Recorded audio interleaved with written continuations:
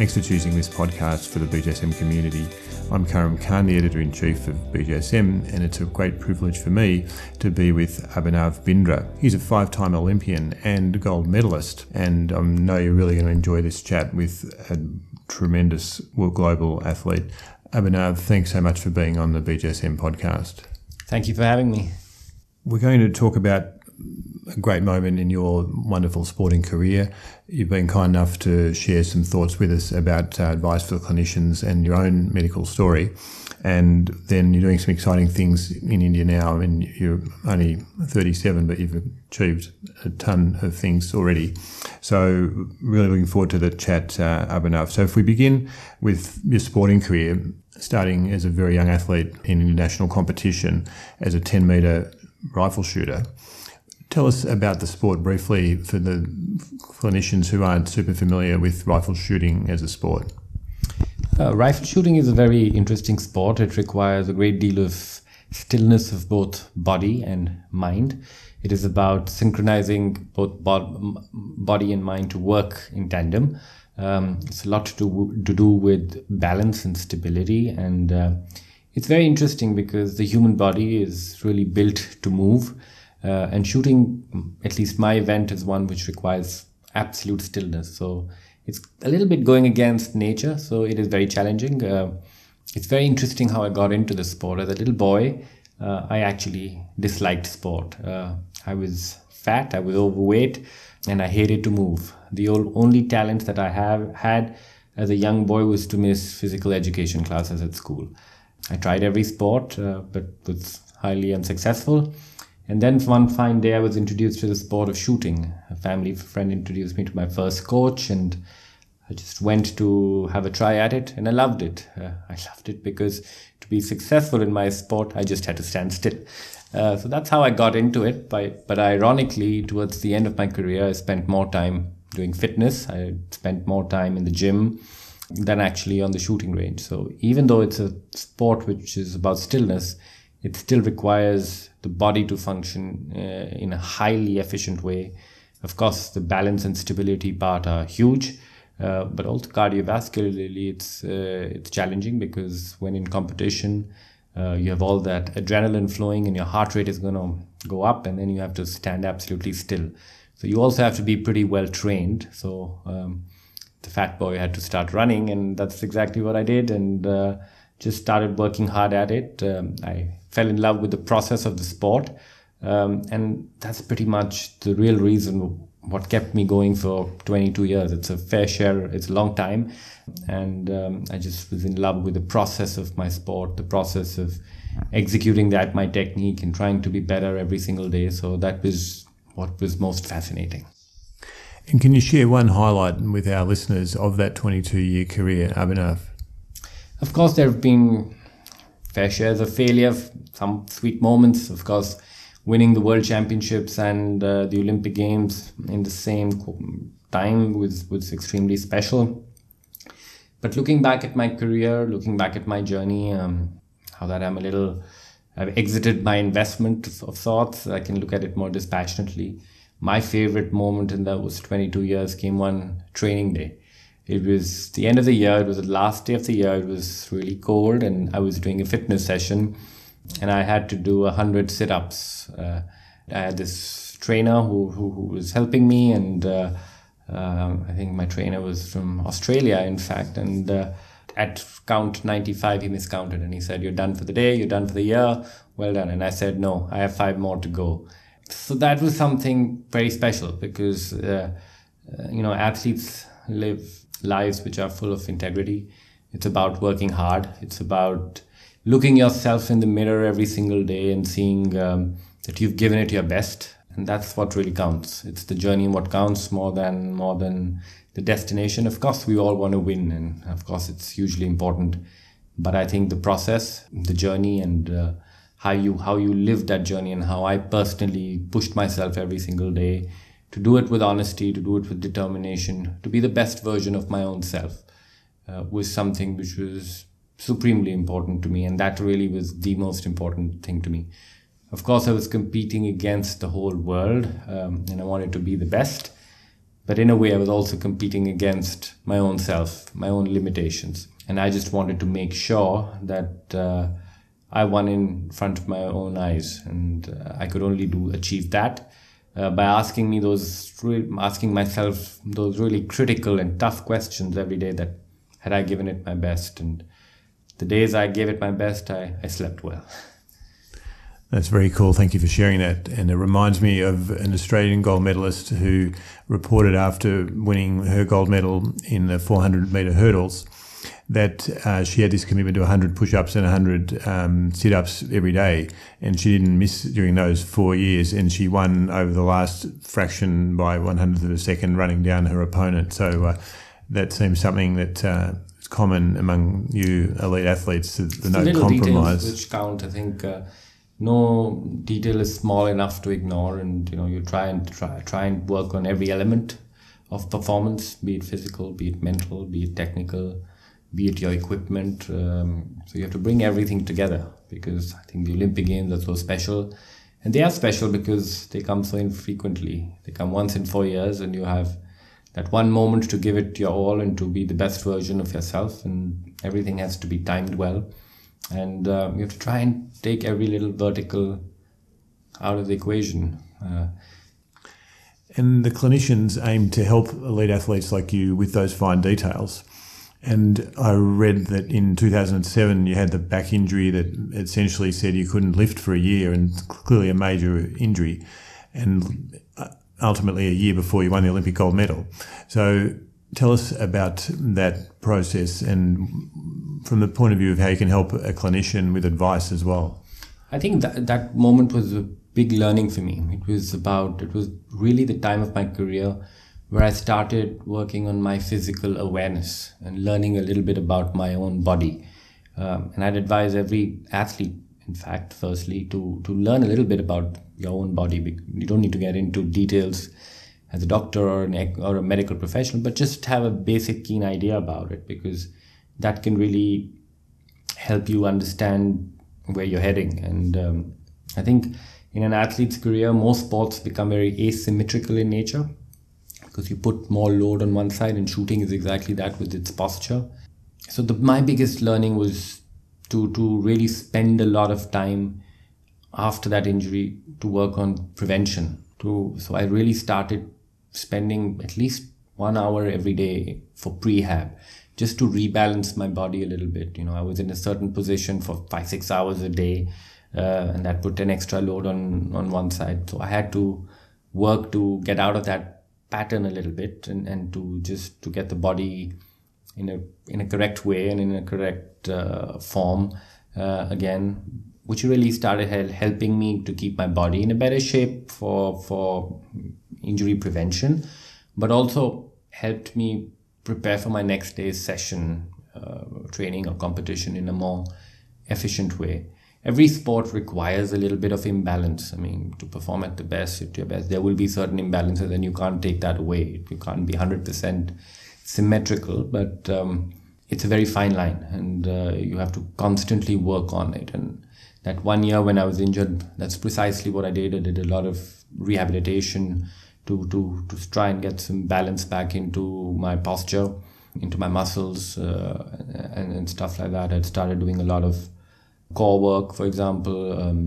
I did a lot of Pilates, and again, that physical awareness, which I really learned, ended up helping me tremendously for my performance, because I started maintaining a daily log on how I felt. I had a physio who was working with me on almost a daily basis, also maintained a log from morning till evening, how I woke up, how my body felt in the morning, what sort of muscle stiffness or tightness I had, and then we would work on those elements before my training session, and then post my training session we would reassess and try and get that balance back again. So that's just the advice I'd like to give is firstly to the athletes, to get that physical awareness. For the experts, for the clinicians, I think it's just so important to work on prevention. Even when nothing is wrong, I think you need to pay a little bit of attention to it, because it will ultimately come into play at some stage of the athlete's career. Even though the athlete may be in top shape and winning everything, you must keep the future in mind. And that's where that understanding from the expert can come in very handy. You mentioned about the imbalances and obviously the posture you were saying you have to adopt for 5 or 6 hours in rifle shooting. And I'm naive of the sport. So if you wanted to share some of the postures you're in and the exercise you did to reverse that, it could be quite illuminating for our listeners. So in rifle shooting, your pelvis is in a little tilted position, and the pelvis is the base of your whole structure, and it leads to a certain misalignment after a while because you're putting your pelvis into this tilted sort of a posture. When you do that constantly, then it starts to have a trickling effect. It starts to affect your upper body. It starts to affect even your knees. So I think to just get the pelvis functioning well again is absolutely critical, because that's the base of everything. Another very important element is your neck, because your neck is put into a rotation and quite an uncomfortable sort of a position while shooting. So it's so important to get that posture back into the neck, to get the deep stabilizers firing again in the neck, and to get that tension off your traps. Very important to get your stabilizers functioning well, your scapula in a good position again, because when you're shooting, you're taking them off the right posture. Mechanically, for the body, you're taking it off, but then you have to bring it back, and those are, I think, the pelvis, the neck, the scapular region are critical in it. Of course, there's a lot of load on the lower back, but if you get the pelvis right, then the glutes firing and not the hamstrings being dominant, then it suddenly starts to take the load off your lower back, for example. So it's just so interesting, because you may have a certain problem, you may feel discomfort in your lower back, for example, but the actual problem is lying somewhere else completely. So it's important to keep that into consideration, and that's where the experts, the physios, can play a really important role. Thank you so much, Abhinav. And one quick one on the cardiovascular system before we move on. My understanding from the gossip literature is that shooters can control their heart rates and get a shot off between heartbeats. Is that how it works? That's the rumor even I've heard. It's probably possible in training, and I think it's right that you slow yourself down so much, even your metabolism goes still down, that you can probably do it. But when you're in competition and suddenly from one moment to the other you have all this adrenaline which comes into play, it just the heart wants to explode suddenly and that's the feeling that you have, and then you have to be creative, and you have to suddenly rely a lot on instincts and find that courage from within, because that comfort which you have in training when everything is so calm goes away. In training, I think it's possible to do. In competition, if you in an Olympic final, no chance. I think my Olympic experiences, and I had competed in 3 Olympic finals, were the most violent experiences of my life, because it was under so much duress, so much tension, and there you have to find courage, determination, finding a way, accepting. I think acceptance is a huge thing, because you're not used to this feeling, because it's so difficult to replicate this sudden controlled panic attack in a comfortable training environment. Impossible to do, to recreate a competitive feel, and that you only face it in competition. So I think most athletes, resist it because it's uncomfortable. But as soon as you start accepting it, you start to work with it, and you somehow find a way to find your skills back and find the right muscle tension, because suddenly you have the heart beating at a higher rate, then you have more muscle tension. So breathing then plays a very critical role, because you need to just take more time than normal training in a training environment to calm things down a little bit. So an extra breath or two can really, really help. And I'm sure you remember the breathing around the shot that you took to win the gold medal in Beijing. Can you share that with us? Because my reading was that it was this shot or not against your opponent. Yes, we were all tied after 69 competition shots. It all depended on one singular shot. It was something that I trained for. We specifically trained going into the games for the last shot because you have the crowd coming in. Whoever would shoot first, the crowd gets in. There's noise, there's applause. So you have to take that into consideration. And my strategy was to be courageous and to really go for it. So I was very aggressive. I backed myself, and I found my balance, found my stability, and took the shot really quickly. And it was one of the best shots I've ever shot in my life, and that was incredible. Congratulations. And that speaks to the pressure. So we know that I'm talking to a 5-time Olympian, and your life is fantastic, but it's not the way for everyone. And so you've taken an active role with the IOC Athlete Commission. You're a businessman, entrepreneur as well. What can you share with our clinical audience about the mental pressures in elite sport? Of course, there are immense amount of performance pressures, and I think traditionally a lot of work is done with athletes for mental performance, but it's always been related to their performance and not much to athlete well-being. And it's so important for everybody to understand that we have to first take into consideration athlete well-being. And when we do that, when we take care of athlete mental well-being, the performance will follow. So I think sometimes that is lost because there's also a lot of pressure on athletes to perform. There's also a lot of pressure on the entourage to perform because their jobs are dependent on success of their athletes. So everybody's pushing to extreme levels. There is an athlete has to constantly deal with failure, with success. There's constant competitive stress. There's stress from training, because training also, if you train a lot, that also puts a lot of stress. There's constant travel, not enough time to recover.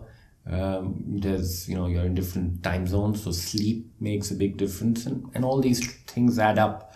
And potentially athletes may have more triggers for mental issues or disorders or symptoms maybe than regular folks, because it's a very, very, very focused life, very focused on one element. And often in an event where you're chasing excellence, I think you tend to lose life balance, and it is very challenging to actually maintain that balance because you become so focused on winning, and it's natural that you become that way. But it's so important to understand and take measures which would ensure that athlete well-being becomes the center of high performance. And we can do that through education, we can do that through awareness, and really inculcating those values at the grassroots level. When you do that, when you inculcate the values and the knowledge and the information that maintaining this balance, maintaining life balance is critical towards performance to young kids, you're able to mold their thinking and prevent. I think that's absolutely critical.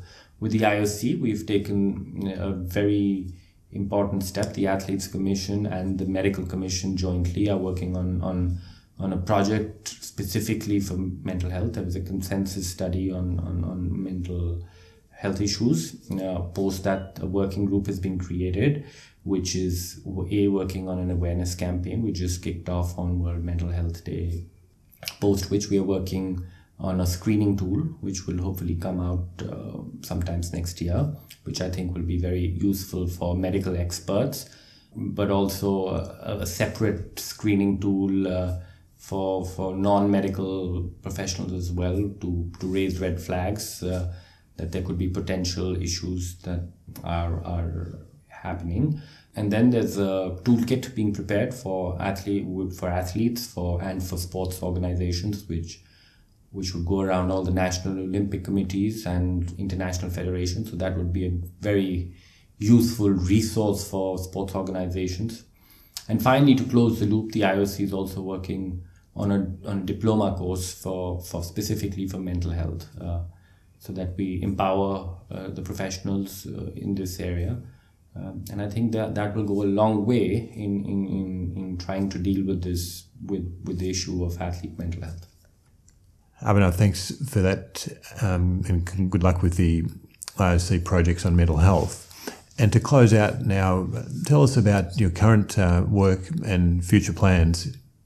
It's pretty interesting that I'm a little bit in the medical field. I'm not a medical doctor. I have a degree in business. But, in my sports career, I faced medical issues, orthopedics and neurological issues, and I could never find the resources needed back home. So after my career ended, I started opening performance centers for sport, which work on injury management, but also a lot to do with high performance to enhance performance, and a lot to do with prevention of injuries. So I set up 5 centers at the moment across India, using a lot of state-of-the-art technology, which athletes have free access to. So that's the charitable arm of the enterprise, which is through the Abhinav Bindra Foundation, where we offer athletes STEAM scholarships. STEAM stands for Science, Technology, Engineering, Analytics, and Medicine. And we try and incorporate all of that into grassroots athlete development. All these centers are also open to normal folks who may have some orthopedic issues or neurological issues, or wanting to, for post-operative rehab or prevention or pain management. So we get a lot of normal folks coming in, and then they pay for the services. That's what makes the whole organization sustainable. Congratulations, and I look forward to following that and with great interest. So as we close out, you've underscored the importance of prevention here, so thank you. And you mentioned that today at the IOC meeting on consensus in injury surveillance and injury prevention again. So you'll be a fan of the IOC World Congress on Sports Injury and Illness Prevention, which will happen in Monaco in March 12 to 14 of 2020. I'm just going to say thank you for giving your time for the BJSM community. Thank you so much. I just registered for the Monaco conference, so I'll see you there. You've been listening to a BJSM podcast. If you enjoyed it, share it with your friends, and follow us on our channels, including Twitter and Facebook. There are over 400 podcasts on the SoundCloud channel and via the app. And I hope you get a chance to have a physically active day. Thanks for listening.